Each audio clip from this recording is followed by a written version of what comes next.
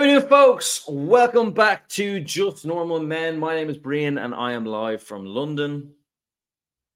And I'm Jay. I'm live in Dublin. Oh, Woo. fantastic! Yeah. Bit of a hiatus last week. I had some one. technical issues, and you were then away.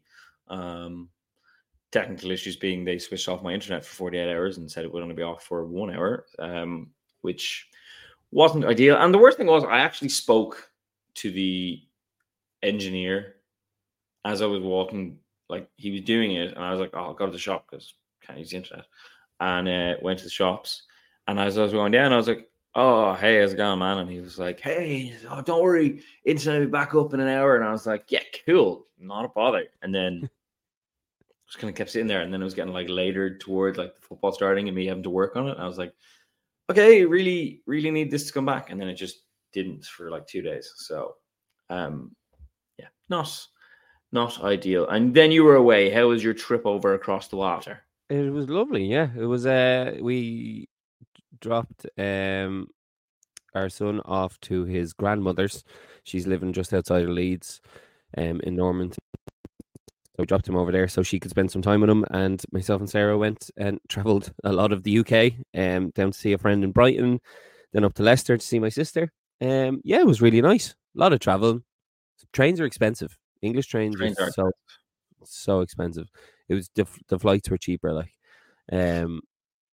but yeah, it was really nice, really good, very enjoyable. Some drinking, some eating. It was great. Some merriment with friends. Some general merriment, yes. We are big fans of merriment in these parts. We do enjoy merriment. So, how does it feel that you've lost your personality? That is AFCON. It feels a bit relieving. It was a bit of an anticlimax in the end. I think because we're 10 days away. Probably last week I would have been more passionate about it. But it was a bit of an anticlimax for Nigeria in the end. Didn't really play well in the final. Took a undeserved lead, and it was kind of like, yeah, this feels like it just felt like Ivory Coast, to be honest with you. They have this incredible story of nearly going out, being the host, losing 4-0, sacking their manager, and then coming back. So, and can't really scoring the winner as well. Yeah, pretty cool. Yeah, however, being a cancer survivor recently and going on to score the winning goal is a kind of, it's like that. And like there's two finalists in the X Factor. Like one's really good, and the other one's okay, but has a great story. You know what I mean, like the narrative was stronger around Ivory Coast. But look, they got the final, and that was kind of something. It was a bit, as I said, a bit anticlimactic for us. But there's not really much you can do when they lose. You just kind of like defeat, and then didn't really post anything. And then the next day it was like kind of, well, let's do a bit of a post-mortem, but had all this like great stuff planned, and then suddenly couldn't do it. So well, did anything annoy you being a 30-year-old man this week? I'm 32, thank you. Yeah, and sorry, in your 30s. Yeah, I know. I'm aware. We're going to be anti about it. Did anything annoy me? I went back training. Haven't done anything over the winter, and was kind of fearful of my first training session on Saturday, and the ground was quite soft. I ended up having to pull up because my hamstrings, I've never ever had hamstrings. No. And my hamstrings felt like they were going to just fall off, and I had to stop. I was like, I actually can't run in this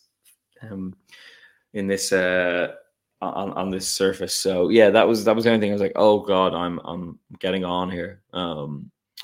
But yeah, I've trained a couple times since, and it's not too bad. But I think it's just that surface. That was my only thing. I will tell you a good story though about training. Was in the morning on Saturday, and a few of us wanted to watch the Liverpool match. So we were like training, and then I had to go and finish the ladies' training session. So did that, and then we're like, okay, we'll go up to Peckham and get a pint. Kind of forgetting it was like 11:30 in the morning. So we went up to the first pub, and the lads I tried to get open the door. I was like, I was closed. Oh, the pub's closed. We're like, oh yeah, it is 11:30 in the morning. And then we went to this other pub that we've actually been in a couple of times, and that was also closed, surprisingly. And then they were like, right, well, there's this old reliable, and it's like a dump, but it appears to be open. Went in, and the pint of Guinness was actually quite nice, full of like old Irish alcoholics, and then us.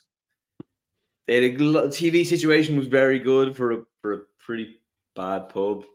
Pints of Guinness, $3.90.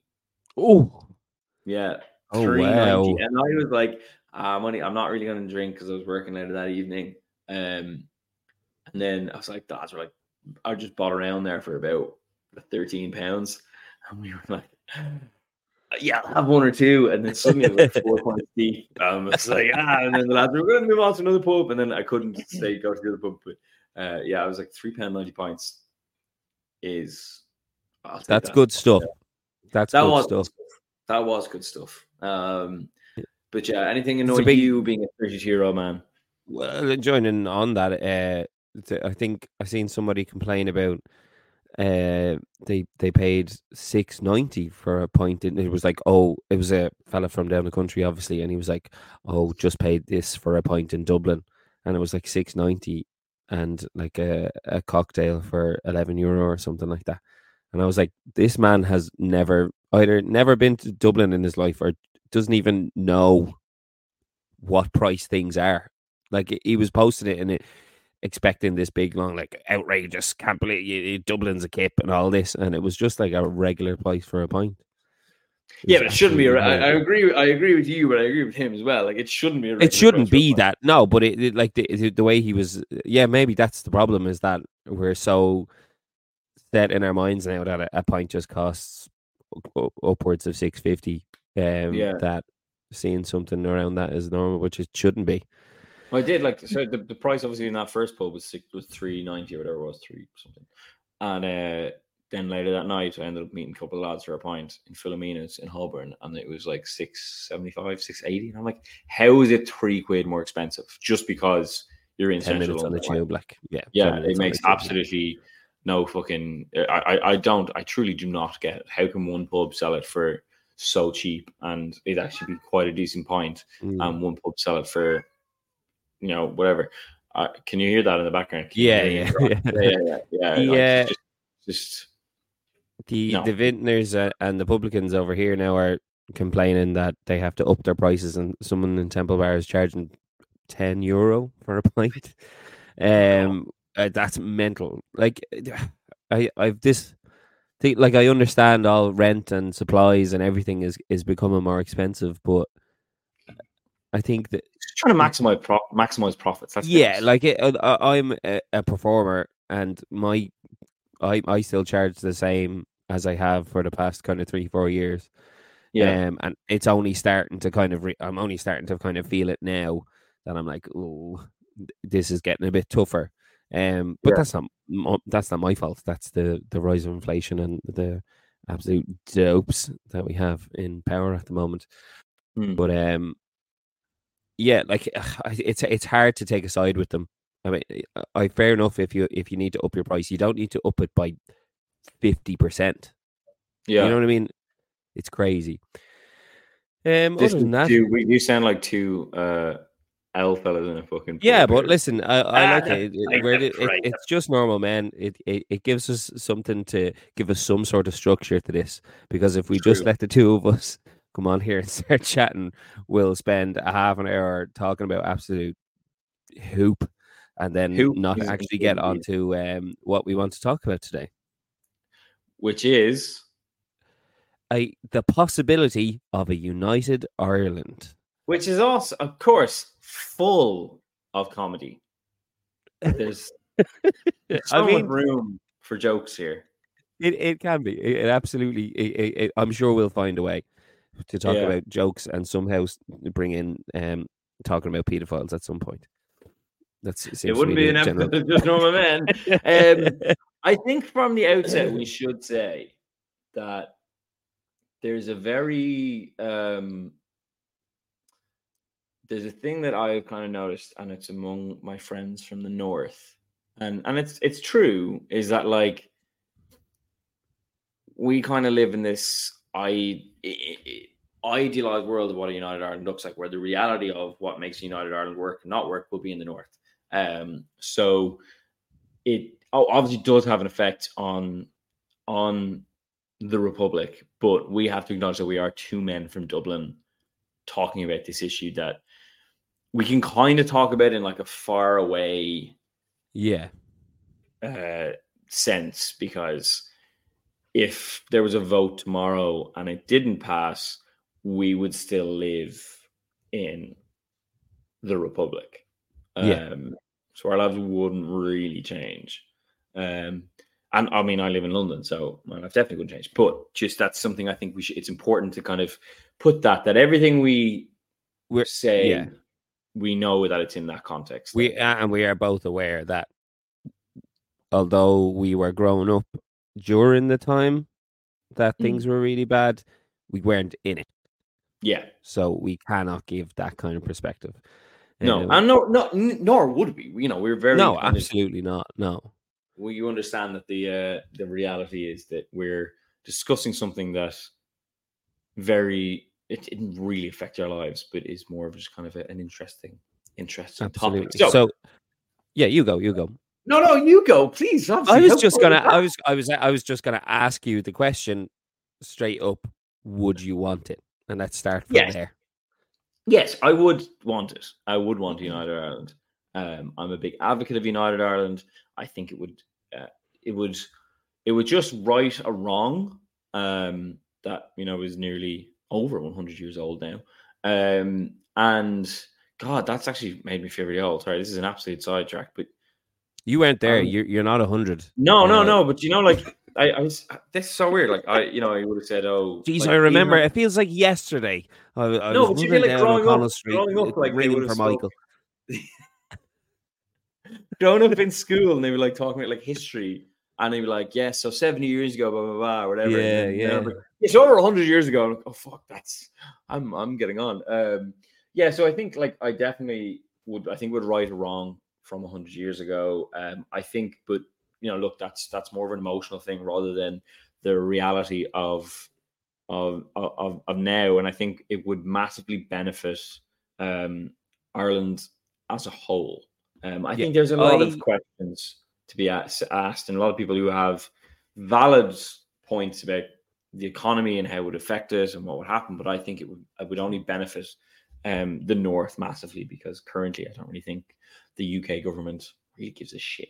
They don't care. I agree completely with everything you said. I feel exactly the same. There's sentimental value. There's the feeling that it's righting a wrong that should have never happened.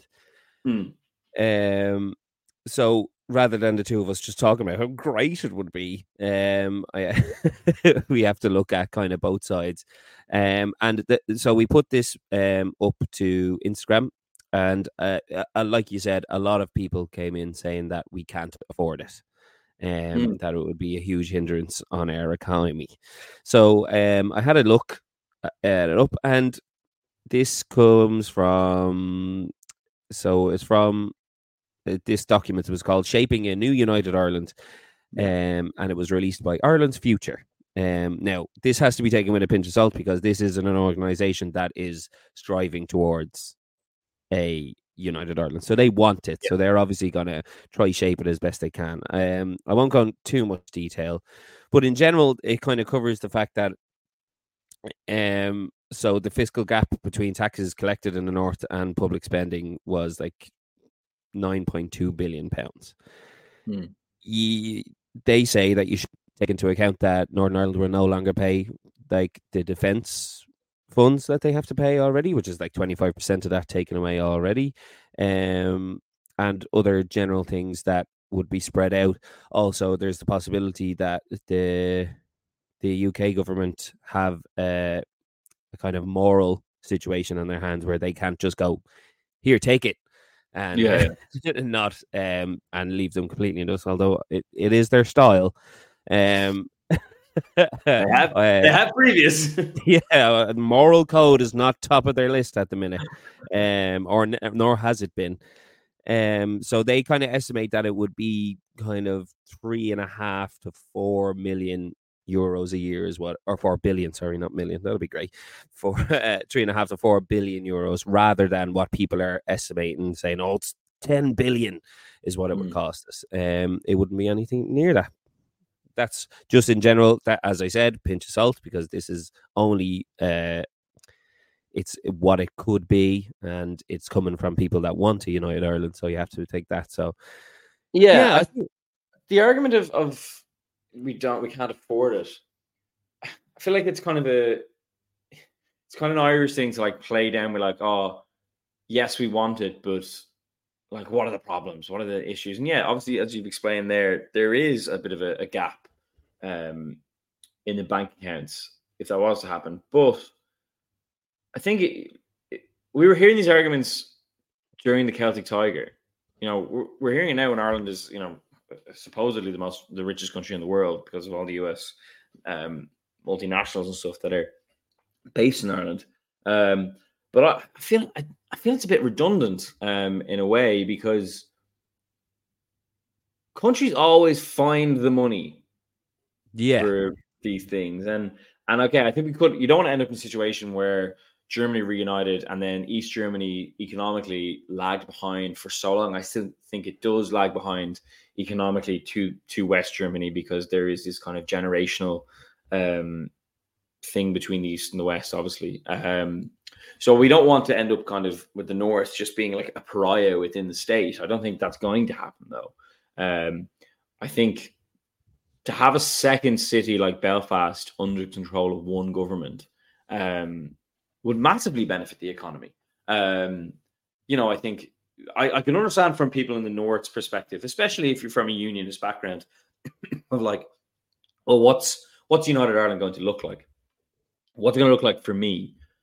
Would I give up the NHS? I think the NHS is a massive thing in the North, and rightly so. Would I give up the NHS for the unknown? I'd be wary of that. I mean, listen, again, everything I say when I'm kind of being like, oh, would I? That is kind of coming from a devil's advocate point of view, rather than, you know, I don't think we should just want it and then just be like, well, let's do it now. There's a little bit of that, like, you know, kind of suck it and see, you know. Yeah. We have to go But and you do get, a little once bit. you do it, you can't really go back. And So the economy wise, I think what I think the EU would pump in a load of money in terms of projects, because it makes them look very good.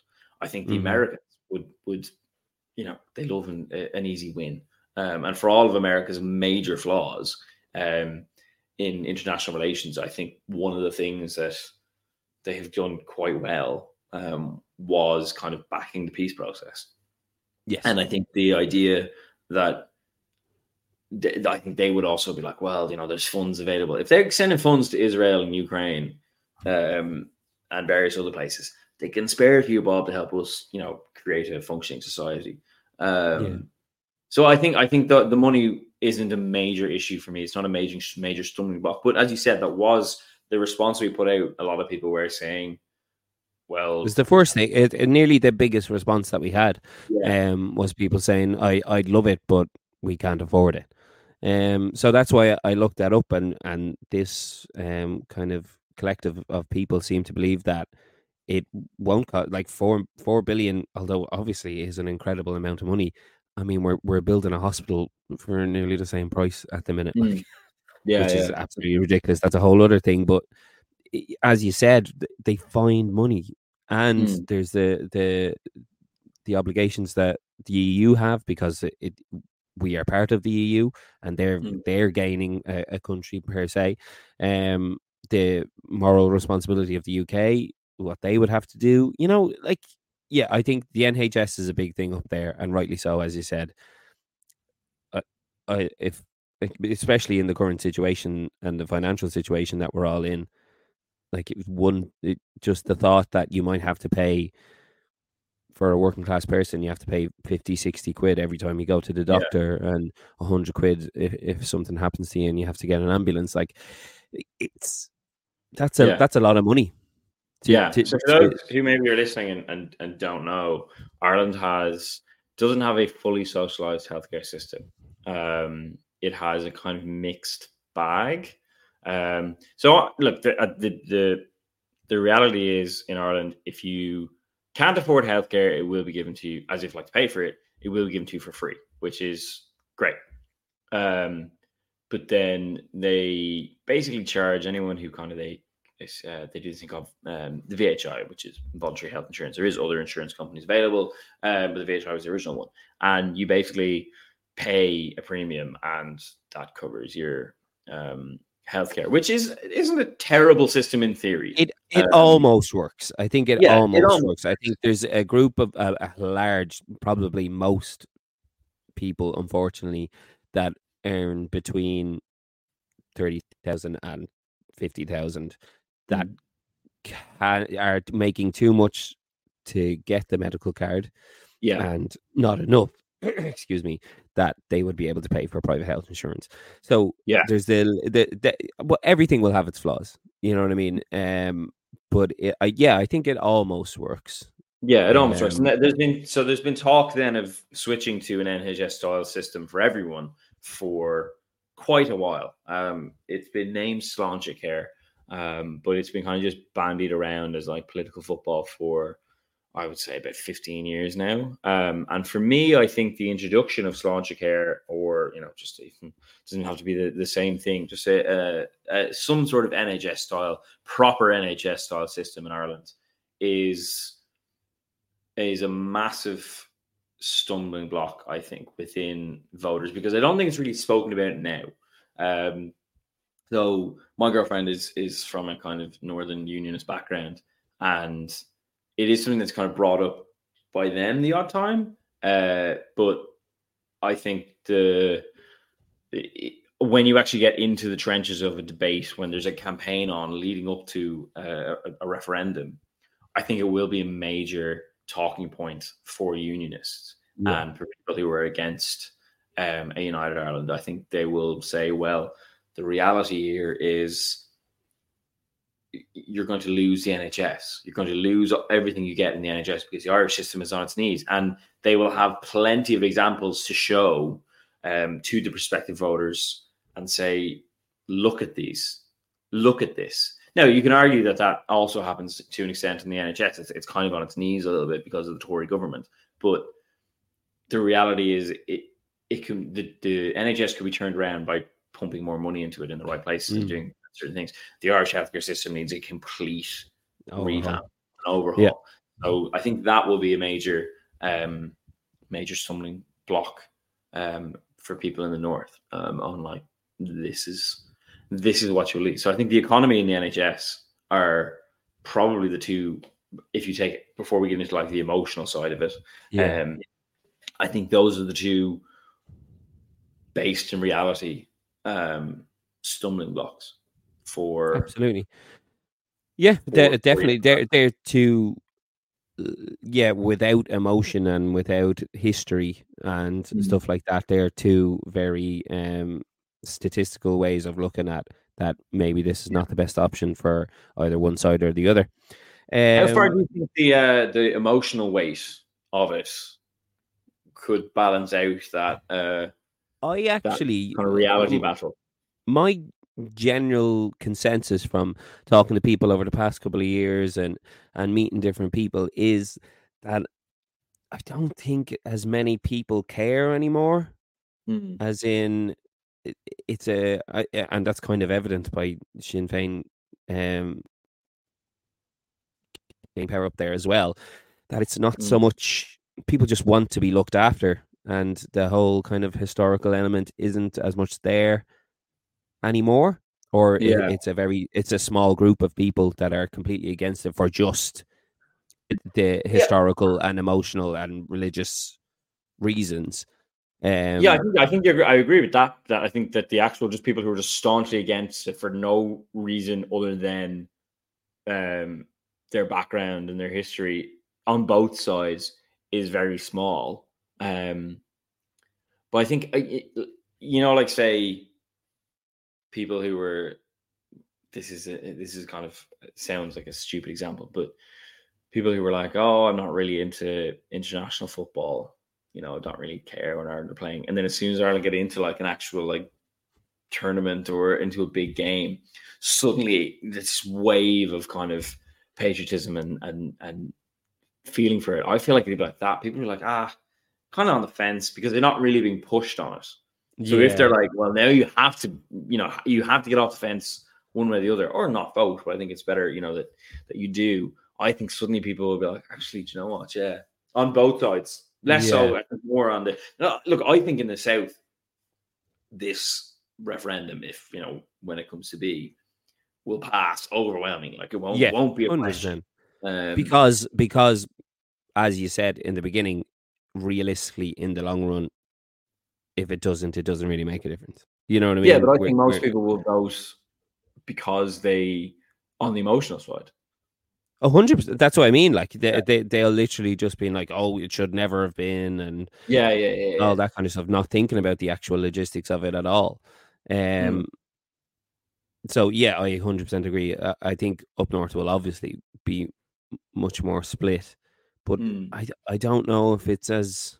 I think if, hopefully the actual lead up to it and the kind of parties fighting for it or against it will really matter up there, because I think I think they just want to feel like they're making the right decision and they're being looked after, and that it won't be a case of all of a sudden if you're a unionist, we don't want you here. You know what I mean? Move to the UK if you don't want to be here. That they won't have a place here, which is not my opinion. Because listen, there's plenty more people down in the Republic that I don't agree with on most things. So I don't really care what you believe, as long as we're doing the best thing to move forward as a country.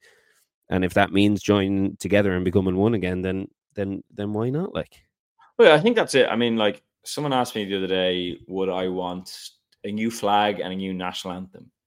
And I kind of was like, oh, that is a question. And I'd say, like, in an ideal world, no. Yeah. Quite like the flag. I quite like the national anthem. But if you said you can get a United Ireland under government from one from Dublin, and you have to have a new flag and a new anthem, I'd probably just take their hand off. Yeah. Because I'm not saying we need to have Ireland's Call the single worst song ever written. Please, no. Let's just veto not there. I'll call for another referendum. If that happens. There's not a hope. It'll be either like if it's going to be Ireland's Call, it's a no for me. I'm sorry. Yeah. It's that bad of a song. That should be that should be on posters. Just in case that if we say yes to this, is Ireland? I'll be asking in the ballot room. Sorry, do you know anything about Ireland's Call? What do you mean? Like, is that going to be it? Like, are we just going to have that? Yeah, that like, should be Ireland's Call.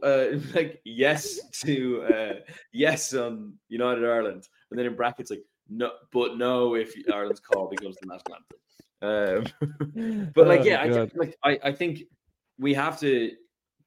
I think a lot of Irish people have come around to the reality of that unionists and loyalists in the North have as much claim to being Irish as we do, and that in United Ireland, and I think this was Sinn Féin's issue politically, and kind of maybe it wasn't the reality, but it was how it looked for a really long time. Of those unionists and loyalists aren't just going to disappear. They're not going to no, they're not just going to move away because they're a large chunk of the population on the island.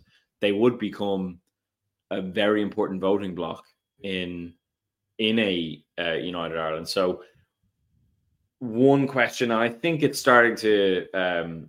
I think Sinn Féin have gotten much better at it in the last kind of few years.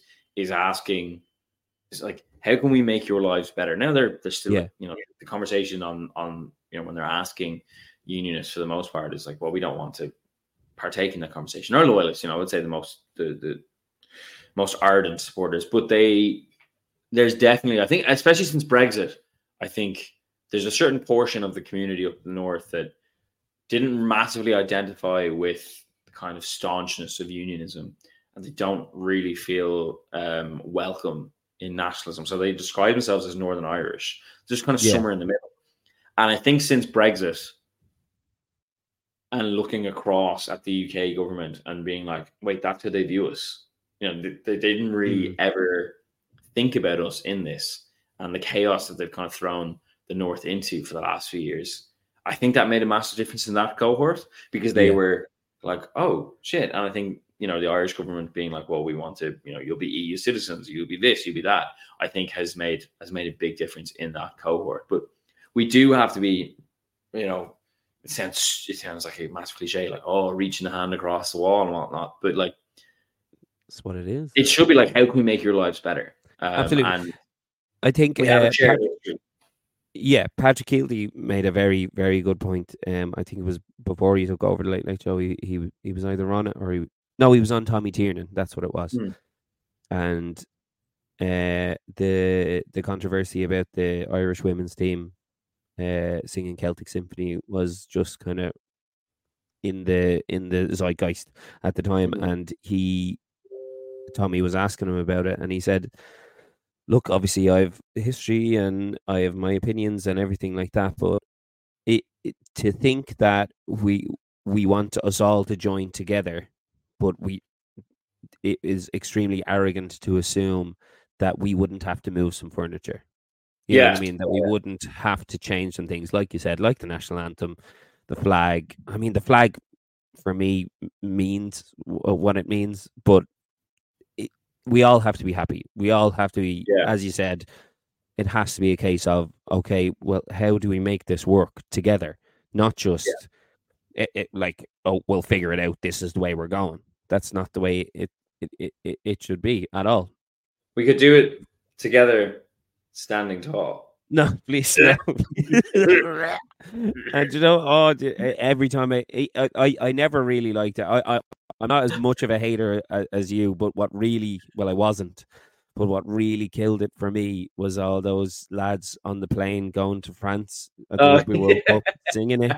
Oh, Jesus. I think it's the worst song ever written. Horrific. Absolutely horrific. In fairness, like, so if I'm watching, say, the Six Nations, I will mute God Save the King. But I will also equally mute Ireland's call.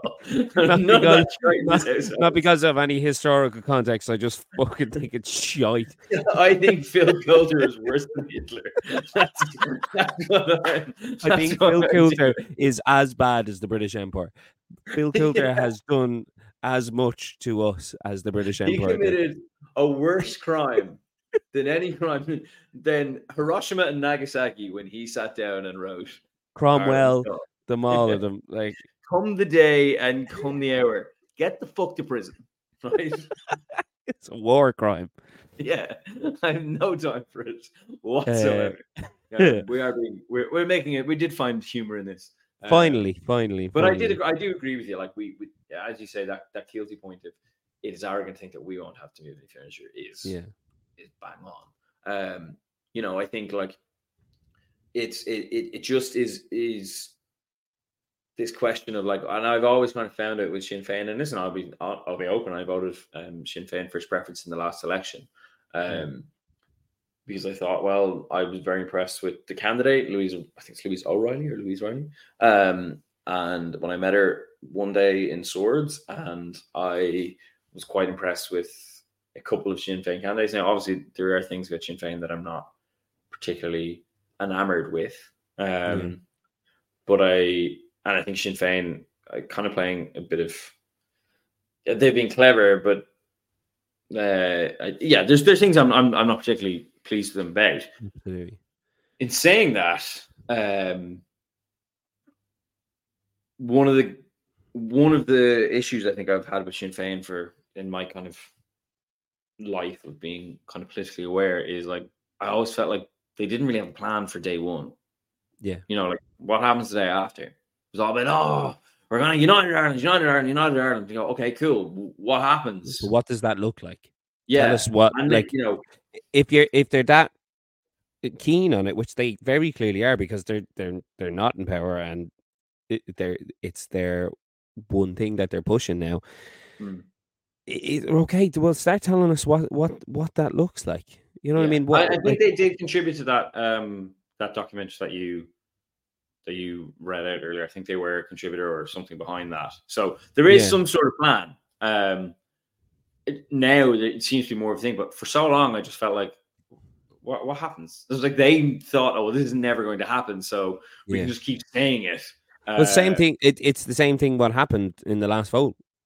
Yeah, They got voted in and they weren't ready, and they were like, "Oh, yeah, it yeah. happened." Didn't run enough Oh, candidates. They probably would wait, have won that. hang on, wait. No, I didn't think this would happen. Like Sure, I what? Are think you one of the serious? candidates went on holiday.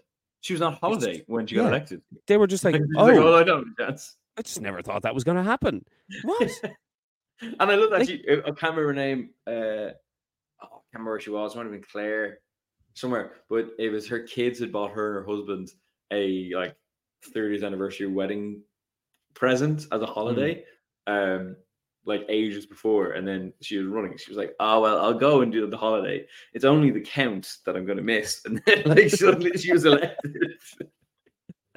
But like yeah, yeah, they seem I they seem to from what I can see, to have some sort of plan now. They yes, but seem we to are just know what talking about they Sinn want. Féin. We Yes. can't do.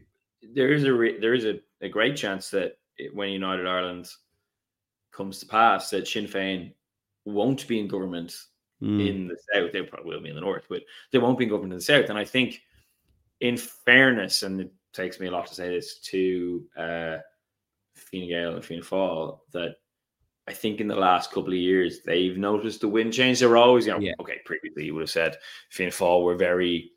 That's the whole point of their existence, is to reunite Ireland, and Fine Gael the opposite. But I think And here they are together. there they are together in bed. But I think that we're back where they belong. I think that Fianna Fáil, since probably the Good Friday Agreement, and being so instrumental in making that happen, have always been a little bit more cautious about just calling for United Ireland, because they know that it's a politically quite. They were involved in the negotiations. So they're quite aware. And I think in the last couple of years, I've kind of moved back towards their original position of we should be doing this. And Fine Gael, obviously, like historically partitionists. I think Leo Varadkar in the last kind of 4 or 5 years, maybe even longer, maybe since Brexit, actually, which is nearly 10 years ago, by the way. I think he's become a little bit more like, that yeah. hurts.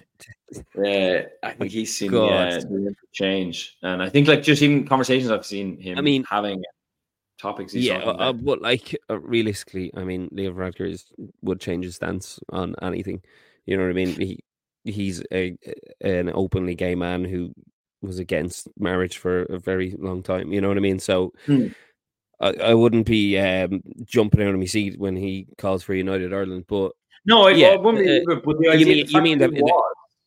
Yeah, 100%. No, and it if anything, regardless of who they are as people and as a party, they they're so like will just do what the people kind of want, and populist in sometimes. Yeah. They will. The fact that they're even thinking about it and talking about it means that it's starting to cut. It's starting to happen. Yeah. Things are starting to. It's starting to change. You know what I mean? So, and I think Brexit. I mean, I've mentioned it a few times. Brexit did massively. I think people like I never thought I'd really see United Ireland in my lifetime. I thought there'd neither never did I. really No, but it wasn't even when they made the Good Friday Agreement. It wasn't like oh God, 30-year plan. God, yeah. it wasn't meant to be in 30 years. It wasn't even really part of it. It was like, okay, let's just fix what's going on here, and then we'll deal with that down the line. Yeah, it was just creating a mechanism for it to potentially happen, but when that would actually that mechanism would be used was kind of like it'll be quite a bit in the distance. Yeah, and I think that since Brexit and just kind of how the North was throughout the entire Brexit referendum, there was a small cohort of people, mostly politicians from the North, who were on the Remain side, like Sinn Féin and stuff, saying, "What about the border in Ireland? How are you going to man that?" But the Little Englanders didn't really care. It wasn't about that. Shocker. And then I think it was Edward Carson who said, I can't remember the exact quote, but he was talking about the Tories in England, and he was like, they'd sell you down the river. I've completely butchered this quote, but he basically said he trusted them and they sold them down the river. And 100 years later, the exact same thing happened to the DUP. They were like, became a kingmaker in this very torn up parliament. They were promised XYZ, and they thought, this is it, we've made it. We're at the table with the big boys, because that's all they want to be. They just want to be British. Yeah. They just want to be part of the establishment. And then, when they needed to, the Tories just went, all right, see you later, bye. See you later. Thanks for your votes. Thanks for your vote. You're gone. Sold them down the river. And I think that just made a major difference. As I said, that cohort of people who saw themselves as Northern Irish rather than British or Irish. But I think it also rejuvenated, because I think for the first time in our lifetime that I saw this kind of like old anti-Irish sentiment that we thought had kind of disappeared when Priti Patel said, maybe we should just starve the Irish. What? Like, I thought this was gone. It's something that our grandparents would talk about, be like, oh, these thick patties and stuff, blah, blah, blah. That's how we reviewed. And we were like, it's not that like that anymore. And then suddenly, because we were a stumbling block to this right-wing movement in England, that we were the enemy. And I think that opens up a lot of people who didn't really before, never really cared about what happened, to suddenly be like, hold on a second, they're treating us like shit here in this conversation. And I think that made a massive, massive difference to a lot of people. And just kind of even just the how long the negotiations went on, how boring it became by the end, and like how it only just like realistically, the Stormont has just gone back into only now. Yeah, it was like 10 days ago. Yeah, so 2 years later. Yeah, I mean, like it's just been going on and on and on and on and on, and it all could have been solved by, on one hand, having a better plan. If they're going to do Brexit, having a proper plan. I mean, there was never really going to be a proper plan, but theoretically, there could have been. And on the other hand, just not voting for it. I think the DUP, classic DUP, should never have jumping, being on the wrong side of history, not like them. But I think Brexit just massively changed how suddenly, I think after a few months after Brexit, I was voted in. I was like, I can see this. This is why can't it happen? I think that is also something. We can't just be okay. We can't just ignore the realities of, as I said, the NHS and the economy and all these things we do and things need to be put in place for people. Yeah, you know what I mean. In that case, like, definitely they need to be, as you said the whole time, like, it needs to be okay. How do we make this better for you?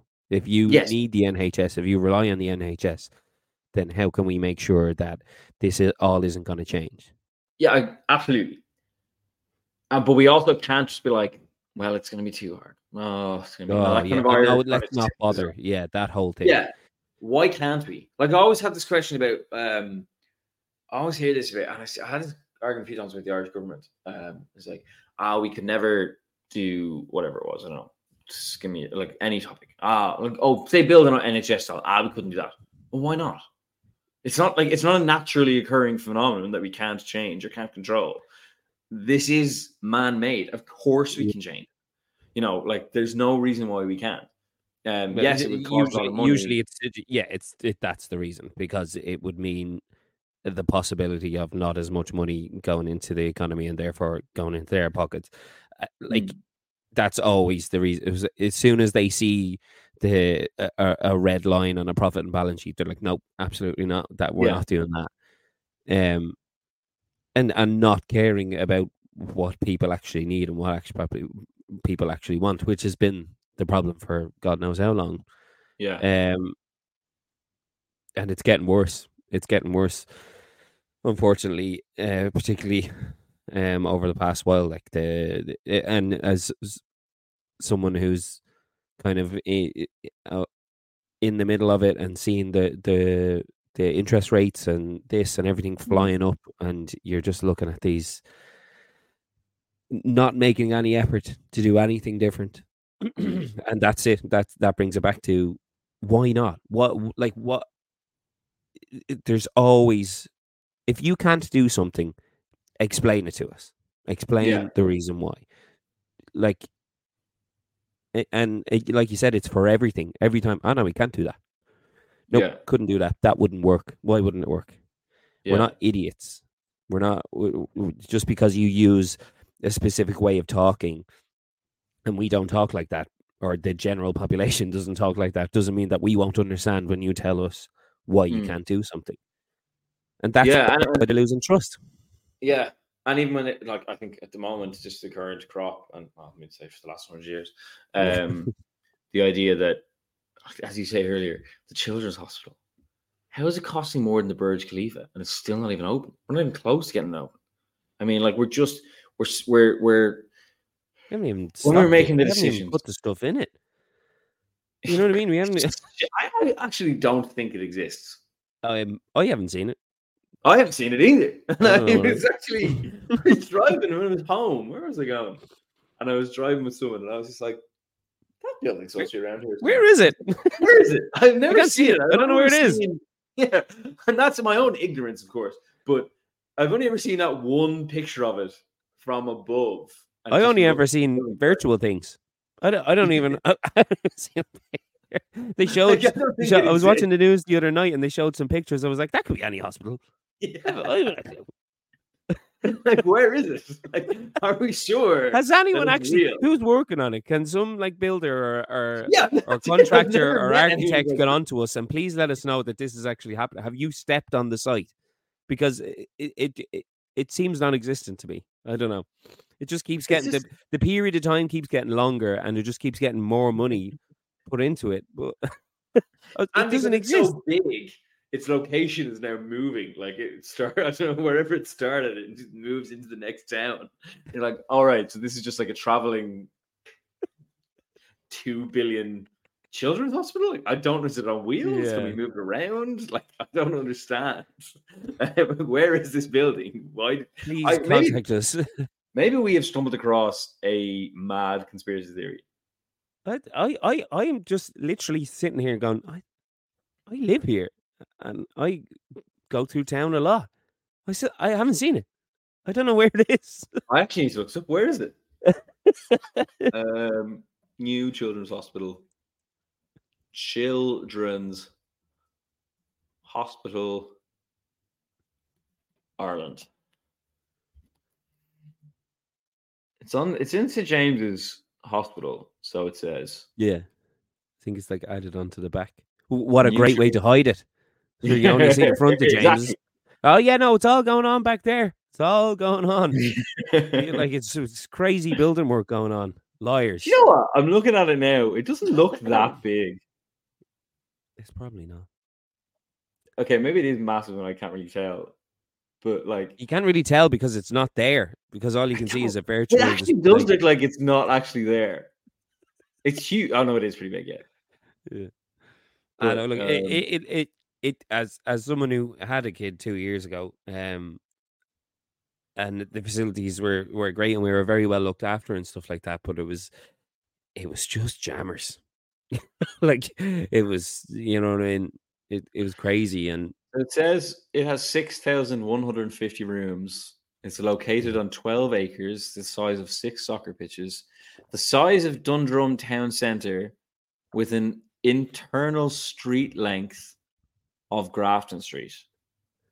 Okay. What a weird way to describe it. Yeah, that's such strange.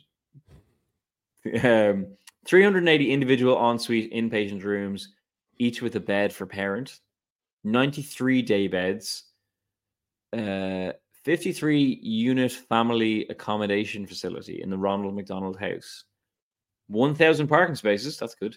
But where? I thought. Where do you put the park? James's goes right onto the main. Where's it going? I thought that was a main problem with it, that people were like, "Oh yeah, you're building this big hospital, and there's nowhere to stop. There wasn't even anywhere to pull in, like to be like, get out, jump, children. Go on, I'll see you in a minute. I have to find parking, this bleeding kip." Okay, so here €100 on parking I spent. It says it has a tri-location with adult and maternity hospitals on a shared campus. So the existing James Hospital, a children's research and innovation center. Okay, first public digital hospital. That is some serious business jargon. What the fuck is a public digital hospital? Because it doesn't exist. It's all online. That's what it is. Virtual reality. Yeah, you're gonna have the nurse sitting on Zoom talking you through your birth.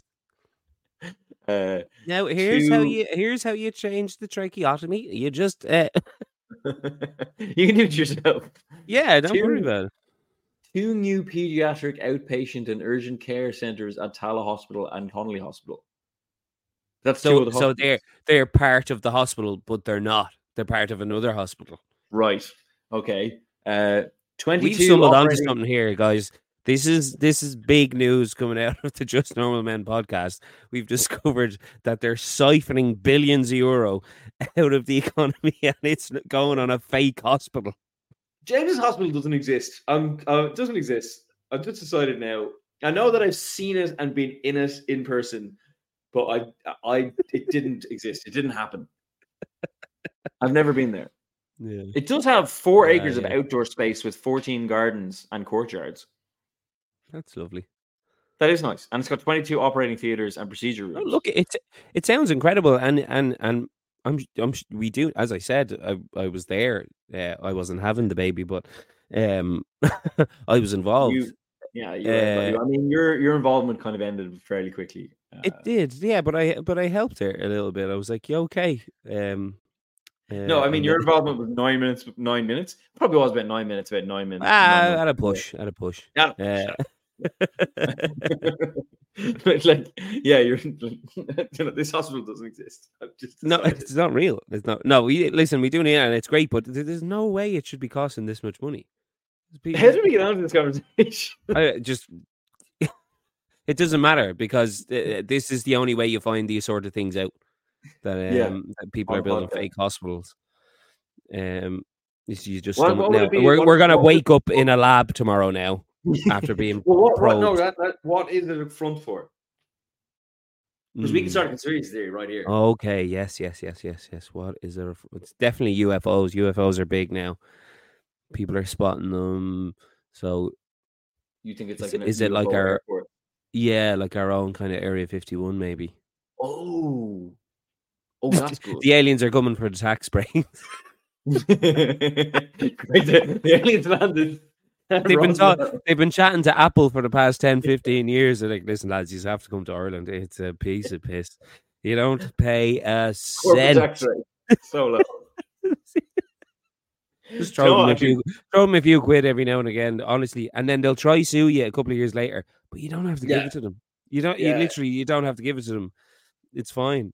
Yeah. No, the EU will say you have to pay this, and then the Irish government on your behalf will sue the EU. In the European court. No, don't take it away from us.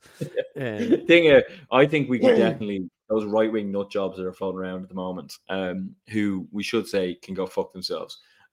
We could definitely spread this conspiracy and completely undermine any point they're trying to make by pushing them to telling them that this is a UFO airport. It's not a children's hospital.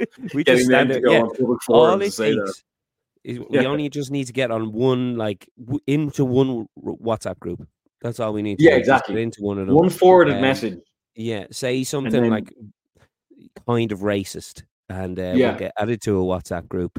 And then we start talking about how the Children's Hospital is a front for a UFO airport, that aliens are coming here to take tax breaks. So most conspiracy theories are dripping in anti-Semitism. They always come back to anti-Semitism.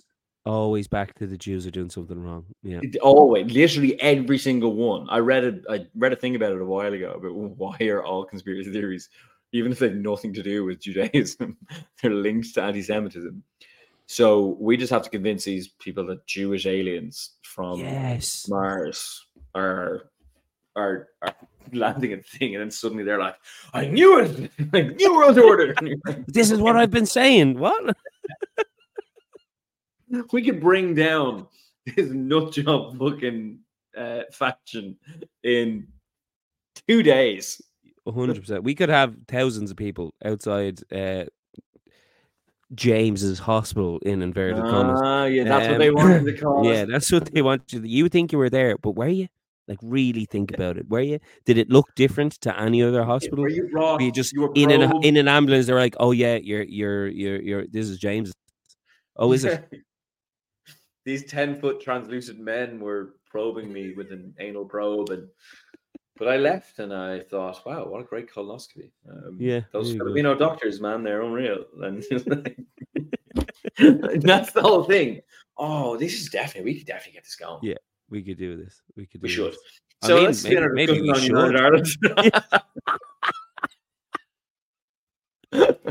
don't know how we got here, but it's all true. These unvetted males are coming in on spaceships to St. James's UFO airport. They've been coming in for years. They're not expanding the hospital. They're expanding the airport. Yeah. And we don't even know if they're males. These unvetted aliens. Yeah. These unvetted, genderless aliens. Listen, I might be racist and misogynist, but I will not get anyone's pronouns wrong, okay? I'm just not that guy. There's one thing you say about those right-wing people. They never misgender someone. They never misgender someone. No. They're they're very progressive in the way that they think. They're very progressive in that way. You really have to admire them for it. I can't believe this started as a United Ireland podcast to listen. I was a bit worried when we got about half an hour, 40 minutes in, and we'd kind of said everything we needed to say. So I was a bit worried about what we were going to talk about for 20 minutes, but we got there. We got further than we thought we ever would. We've just only scratched the surface of this change. This is what we wanted from this podcast. We wanted us as close to us having a conversation as it was, and this is definitely something that we would have talked about sitting over a pint. Oh, 100%. Yeah, is James's hospital a UFO airport? More on that next week, definitely. More on that as we get it. This is a developing story. We're going to have to stay live. Press the live button. You're going to be outside James's in about half an hour live on Facebook. I am here to question. Draped in a tricolour. Yeah. You have to be draped in a tricolour. Yeah. And you have to be just an absolute whack job. Like not like a bit of a whack job. No. Absolute head the ball. Like 100%. And yeah, maybe we should do conspiracy theories next week. Did we ever do that? Oh, that's a good one. Oh, we did cults, so maybe we can do conspiracy theories. Look at us just figuring it out as we go along. That's really what you want. The best podcasts just workshop live in recordings. That's what I found. And do not stick to that topic at all. You know what I mean? It doesn't matter as long as you end up talking about something absolutely ridiculous. You're on the right track. That's what. If you have made it this far into the podcast, fair play. Yeah, I can only apologize. We're trying our best. It's been an hour now, so I think it's time. An hour now. Yeah, let's call it there before this gets any worse. Before we say something we regret. The Phoenix Park Zoo is actually a farm where aliens look at animals, or humans as animals. Oh, it's crazy, man. Crazy. It's mental. Yeah, I'd love to find some Irish conspiracy theories as well, because we always hear about the American swords. Why does swords not exist? Yeah. No, you've never met anyone from Leitrim. I know one person from No, you Leitrim. don't. Oh. That's what they want you to think. Oh, okay. Okay. I don't know why. Right. Yeah. He talks about Leitrim like it's Las Vegas as well, which is weird. But He does. he does. I mean, it Right. is. Have you ever been Carcassonne? Have you ever? I don't know. Have you ever been Carrick-Shannon There's on an the Eiffel Saturday? Tower in the middle of Yeah. Carcassonne. And a rooftop pool party. Great times. Great times. But yeah, let's call Okay. it there because this is getting worse and worse as we go. We're now talking in Started code. badly, but it's gotten worse. Yeah. We had a bit of serious chat for a solid 6-7 minutes, and then Yeah. it descended pretty badly. Okay. We'll call it there. Yeah. Good to see you. Good to hear from Good you. to see you. See you next week. Do interact with us on the socials. It gives us Yeah. plenty to talk about. Yeah, and Especially we'll see you. Jay's Facebook Live later outside James's hospital. See you there, 8:00. James's hospital, as they like to call it. All right, bye. Come on, see you.